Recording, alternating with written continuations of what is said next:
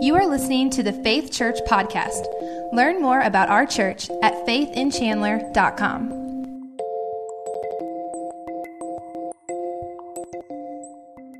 There were really three main events that led up to us scheduling this service. The first is that over a year ago, we had a Break the Chains event, and we focused on overdose. And all the guests that came to be with us that day, we sent out a survey to them, asking them, what do you think is another topic that is threatening the lives of people in our community? And overwhelming, the number one response to that survey was suicide. The next thing that happened was we do Growth Track on a regular basis, and Growth Track gives people the opportunity to kind of share where they're gifted, what their strengths are, and also a little bit of their experiences. And when Mandy went through Growth Track, she came to me and shared with me on her little response card, and this is not typical, but Mandy just felt led to do it. She wrote down, she said, I've lost 2 people that I love to suicide, and I feel like God wants me to share my story.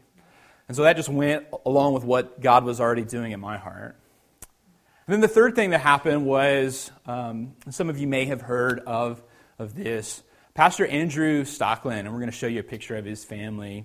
He's a pastor in California, and last fall, he took a 4-month sabbatical because he was struggling with this emotional well-being. He was struggling. His church had gone through this period of just fast expansion and growth. And he came back from that 4-month sabbatical, and he opened up and shared with his church all of these struggles that he was having, how difficult it had been. And 2 weeks after that message, he took his own life. And when that happened, it just really struck home for me. Because I imagine that maybe I was where some of you are, where you hear about someone taking their own life and it just doesn't make any sense to you. You can't even put yourself in the vein or the avenue that someone would be in to make that decision. But when I looked at Pastor Drew Stocklin and his family, what I saw was that this guy had most of the things that I thought of would bring happiness into a pastor's life. This is somebody that I could relate to. I mean, he's leading a church that is growing. He's an excellent communicator. That's something that I aspire to be. His church was making a difference in the community. That's something that we are desperately trying to do here for our friends and neighbors and children. He has a beautiful family. Just seemed like everything was going well for him. In that message, he talks about how failure might kill you, but success will often bury you alive. And that's where he found himself. And that message that he delivered when he came back was to kick off a series called Hot Mess that they did at their church. And this is what he said. He said, a hot mess is an attractive disaster. It's when we do a really good job of making the outside look hot, but the inside is an absolute mess. That's where he was at. Everything was going well. Everything looked perfect on paper. His church was doing well. His family was doing well. But on the inside, he was crumbling. So much so that even when he shared openly with his congregation what it was that he was going through, he still found himself susceptible to these thoughts. And he ultimately made the decision to take his life. Not long after that happened, I was reading the book, Didn't See It Coming by Carey Nieuwhof, which was the inspiration for our sermon series that we just wrapped up a few weeks ago. And in that, Carey Nieuwhof, talking about his experience with burnout, said that there was a season when things were at their worst, that driving to work, that he entertained the thought of just driving his car into the bridge pylon and ending it all. And here are 2 guys that they're leading churches that are growing. They're excellent communicators. They're blessed with so many things that I am thankful for in my own life. And I look at them and I say, if it could happen to them, if they could be at a place where they entertain those thoughts or they act on those thoughts. So for me, over the last several months, I've tried to put into practice some of the habits that Nieuwhof talks about that he had to discover when he was going through that season. And even Stocklin talked about in that sermon when he'd returned to his congregation. And I'm not putting those into practice in my life because I'm struggling with suicidal thoughts or that that's something that I'm entertaining. I'm putting them into practice because I don't want to get to that point. And it may be that you're here today and this is something that seems very unfamiliar or even foreign to you. And I want you to know that if that's where you're at, that there's still application for you. That there is still some health to be found here. There's some truth and some wisdom for you to apply here. Because whether or not this is something that you're currently wrestling with or something that your family has experienced, all of us would do well to view these stories and the stories of people that we know and people that we are familiar with and take caution. And what's been just absolutely mind-blowing to me is that over the past 3 weeks, since we announced that we were doing this service, how many messages I have received from people saying, one, Pastor Dan, this is something that I struggled with. This is something that I attempted. Or two, Pastor Dan, that's what I lost my father to. I lost my cousin to this. And there is this silent killer that is all around us lurking. And because we don't talk about it, we give it more strength. And so my hope is that today, just by speaking about this topic and opening the conversation and shedding some light on this, that we'll weaken it. And that everybody who's here and hears my message, everybody who views this online or sees Mandy's testimony, that it'll weaken that lie that Satan wants to tell us. Say, what do you mean that lie that Satan wants to tell us? Well, I want you to know that I'm no psychologist, I'm not a counselor, I'm not a therapist. And so I'm not going to talk to you like a therapist today because I'm not one. I'm not going to talk to you like a counselor today. I'm not one.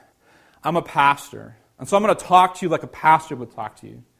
And in my reading over the last few months on this, what I've seen is there's definitely these chemical and emotional factors that are at play. And I'm not an expert on any of that. And I'm not going to speak to those not because I want to downplay those. If you are struggling with depression or anxiety or thoughts of suicide, I want you to take advantage of every opportunity you have to find emotional well-being. But because those aren't my areas of expertise, I'm not going to talk about them. What I have noticed, though, is that it seems that people who struggle with this topic of suicide, that it's like their brain and their emotions, their emotional well-being turns against them. And they don't have the wherewithal to make the right choices. It's like their mind and nervous system turns on them and pushes them towards destruction. For us, if we've never been in that situation, it just doesn't make any sense. It doesn't seem rational. We can't reason in our minds why anyone would do this. But the very mind that we use to say that doesn't make sense, what if that very mind, that central processing center in our brains, what if it turned against us and made us think differently? Think things that didn't make sense. And I'm sure that there are some of you here and you've lost someone that you love to suicide and you deal with feelings of anger at that person. Why would they do this to us? I don't want to discount your anger at all. If I was in your shoes, I'm sure that I would feel the exact same thing. But I want you to know that what I've looked at is that their mind has been poisoned or corrupted against them. How many of you have ever heard the term halt and catch fire? It's a computer programming term. All right? You're going to learn a little computer programming, all right? In the early days of computing, halt and catch fire was a term referred to computer codes that were dangerous to the computer. In those early days of processing and programming, it was actually possible to enter commands that would cause the computer to self-destruct. That kind of sounds cool, right? Well, because of that, they didn't want to call the commands what they actually were, so they used this euphemism, halt and catch fire, for any command that might bring that about. There was one specific computer that was an 8 gigabyte computer. If you know computers, that's like, not an 8 gigabyte, I'm sorry, an 8-bit computer.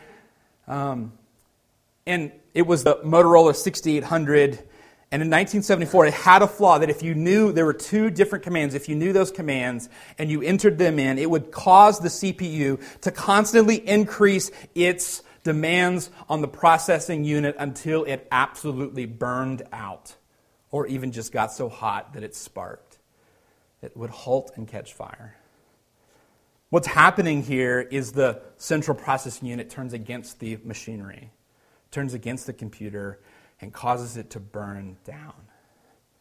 And it seems that there is some brokenness in us, in our nervous system, in our minds, that makes it possible for there to be a halt and catch fire command that fires in us and causes us to turn against our own existence. And if you're there, I'd encourage you to see a doctor, to see a therapist, a counselor. They can deal with those hardware issues. But I want to talk about the software issue. Because in that scenario, the halt and catch fire, that was a programming issue in the hardware and programming of that computer. But someone had to enter the command that would cause that computer to melt down. And I believe that while we have this brokenness that is in us, that there is someone who utters that command to bring us to halt and catch fire, to burn our very existence down, to turn us against ourselves. And the reason I speak of this is because in my world, there's not a journal of medicine, there's not peer-reviewed research, rather there's the Word of God.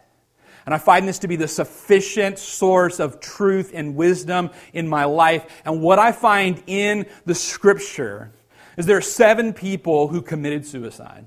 And of those 7 people that committed suicide in Scripture, 4 of them we don't really know a lot about. We just know that they were in the midst of a battle and something happened, and so they were injured and they wanted to take their life. But there are 3 characters that we know a lot about.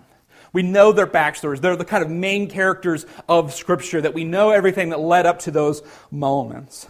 And here's what we know about all 3 of them, is that all 3 of them were in the midst of a great spiritual battle. Samson, Saul, and Judas all took their own lives. And all of them were in the midst of a deep spiritual battle. And every one of them, in every one of their stories, there is a place where Scripture tells us that the Spirit of God was withdrawn from them, or the spirit of the evil one was placed upon them. Now, I'm not saying that all 3 of these characters, that they were far from God or that they did not know God. In fact, what we have evidence is to the exact opposite. In fact, Samson, in his final moments, he asks God for the strength to bring this house of the enemy down. And in that, he kills himself, but also takes out more of the enemy than he ever did in his life. And so, Scripture doesn't give us this idea that suicide is something that only happens in the result of a loss of spiritual battle, but rather what it points to is that suicide happens in the course of great spiritual warfare. A great spiritual battle. Now, years ago, everything was a spiritual problem. If you coughed, you probably had a demon. If you had twins, you're probably a witch. I mean, back in the day, when someone was really sick, they would cut their veins. They would cut their veins so they could let the demons out. And when they died, because they literally bled them to death, they'd be like, he had more demons than we thought. Now, I'm glad that we have moved away from that. I'm glad that that's no longer kind of the go-to reaction. I'm thankful that when I take my kids to the doctor, that the pediatrician is like, they're a demon. I'm like, I know, they are. It's a virus, and we know that it's germs, and there's antibiotics that have been given. I'm glad we've made some advancements, but I'm afraid that we've gone so far to the opposite end of the spectrum that we think that everything is molecular, everything is biological, everything is chemical, and that everything can be explained away by a blood test and under a microscope. Because while we were too far on that end of the spectrum, I think that maybe we're too far this way. And I would tell you that whatever problem you're currently facing is more spiritual than you recognize. And that doesn't just relate to your emotional well-being, but it also relates to your marriage and your finances, your family. Whatever problem you're currently facing is more spiritual than you realize. And Jesus speaks to this in a passage in John chapter 10. In John chapter 10, Jesus says, "The thief cometh not, but for to steal and to kill and to destroy." And Jesus is actually speaking in the context that he is like a shepherd and he keeps watch over the sheep. And the thief is the one who comes in to steal the sheep or to kill them or destroy. And can I just tell you that that's exactly what Satan wants to do? He wants to come in to steal, kill, or destroy. That he will steal your joy, he will steal your happiness, he'll steal the harmony from your home. If he can, he will kill you. There's actually a portion of Scripture that tells us that God had a meeting with Satan about this guy named Job. And Satan wants to destroy Job, and God has to say, don't kill him. Don't you dare kill him. Why? Because that's what Satan wants to do. He wants to kill us. He wants to ruin us. Scripture speaks about Satan in several different places. It says in 1 Peter 5:8, be sober, be vigilant, because your adversary, the devil, seeks about like a roaring lion, seeing who he can devour. He's always looking for someone to destroy. That's what he wants to do. Ephesians 4:27 tells us that we should give no opportunity or no place. Don't let him get close, because he wants to do all of this damage in your life. Later, he would tell us in 6:11, put on the whole armor of God. Be ready for battle. Why? Because 6:12 tells us that we don't wrestle against flesh and blood. Now that's what we think. We think it's a flesh and blood problem. We think that it's a physical problem. And that does come into play. But what he says is we are wrestling against the cosmic power of spiritual forces in the air. What he's telling us is that our problem is more spiritual than we realize. And Satan is always looking for an opportunity to do destruction. You know what I think of when I think of Satan? I think of Batman. Not that Batman is Satan, but there is this moment in The Dark Knight where Batman just cannot understand the motivation that drives the Joker to do the things that he does. And his butler says to him, some men just want to watch the world burn. And that's where Satan's at. He just wants to do damage. Now, I'm afraid that we think that Satan is this guy that wants to get us to do the wrong thing so that he gets us to do the wrong thing. That he takes joy in us breaking the rules. But the truth is that he doesn't want us just to do the wrong thing. He doesn't just want us to break the rules. He wants us to do the wrong thing so that he can use that to lure us farther and farther from God to a place where we are destroyed. We think that Satan is this guy just throwing candy out on the playground. When really what he is he's that creepy dude with a van around the corner. He wants to lure you there, so he can take you captive and ruin you. That's what he wants. We have in our minds this idea that is commonly portrayed in popular culture that spiritual warfare is a demon on one shoulder and an angel on the other, right? And the angel's saying, no, don't do it. And Satan's saying, yeah, do it. That's not what it is at all. Eric, can I borrow you real quick? Pastor Eric's going to be our visual demonstration. The truth is that you don't have an angel on this shoulder and a devil on this shoulder. The truth is that the devil plays both roles. That he is both on this shoulder and this shoulder. Over here he says, go ahead and do it. It's not that big a deal. Nobody's going to know. You'll never get caught in. As soon as we commit the sin, he comes over and goes, I cannot believe you did that. You are disgusting. If people find out, if they know what you did, we better hide that. Stuff it way down. Don't talk about it. Then he'd come over on this day. He said, because you're hurting, you really need something that's going to help you feel better. Let's take a little bit of this. Let's get a hit of that. And as soon as you do, he comes over and he says, now you're an addict. You're gross. You're never going to amount to anything. And he constantly bounces back and forth, telling you to do something, and as soon as you do it, he becomes the prosecuting attorney. He's your defense lawyer and the prosecuting attorney. He convinces you that it's not that big of a deal, then he tells you how awful you are. Thanks, man. That was great. Eric did a great job, didn't he? You can give him a hand. You see, Satan poses both as the defense lawyer and the prosecuting attorney. And I want you to notice that I use the word poses, because he doesn't have the right to do either. We shouldn't listen to his advice. And even when we do, we shouldn't listen to his judgment, because he has no authority to tell us that we've done wrong. He has no authority. God doesn't care what he has to say. But what he does is he constantly uses this back and forth to get us to this place where we are convinced that our lives are miserable and that we would be better off being destroyed, that everyone around us would be better off if we weren't around. That we'd be better off ending our life before people figure out or find out what's really going on. And when you hear those voices, I want you to know that that is the voice of evil. That no matter what shoulder it's sitting on, that is the voice of evil, working you towards destruction. Years ago, I heard a young man share his testimony. When he was a high school student, he got involved in pornography. He stood up at camp and he shared this testimony that because of his pornography, he felt so disgusting. He was afraid that everyone was going to find out. And he would come home, he'd get home before his parents would get home, and Satan would start that banter of, hey, you ought to participate in that. As soon as he would start to feel guilty and disgusting and ashamed. And Satan would tell him, you're worthless. Your parents, if they really knew who you were, They'd be so disgusted. They want nothing to do with you. They would disown you. Your friends, if they ever figure out what's going on, if they see who you really are, they won't be your friends anymore. And that escalated constantly until finally Satan entered the command for halt and catch fire. And he says to that young man, he says, you know where your dad's revolver is. When you get home, instead of getting on the computer, go to his nightstand. And that young man shared the testimony that he went to his father's nightstand. He had written a note for his parents. He went to the nightstand. He pulled the revolver out. And he put the gun to his head. And in that moment, in a moment of grace, a picture of his family there on the nightstand where he had just gotten the revolver, he heard just the faintest whisper of a voice saying, "You're loved. You're loved." Friend, that is the voice of God. That is the voice of the shepherd. You see, the good shepherd will always lead you towards life. That's where he'll lead you. He will not lead you toward destruction. That's what Jesus is talking about here in John chapter 10. He says, I am the good shepherd, and I will always lead my people into health. I will always lead my people into goodness. He says, those that follow me will always find pasture.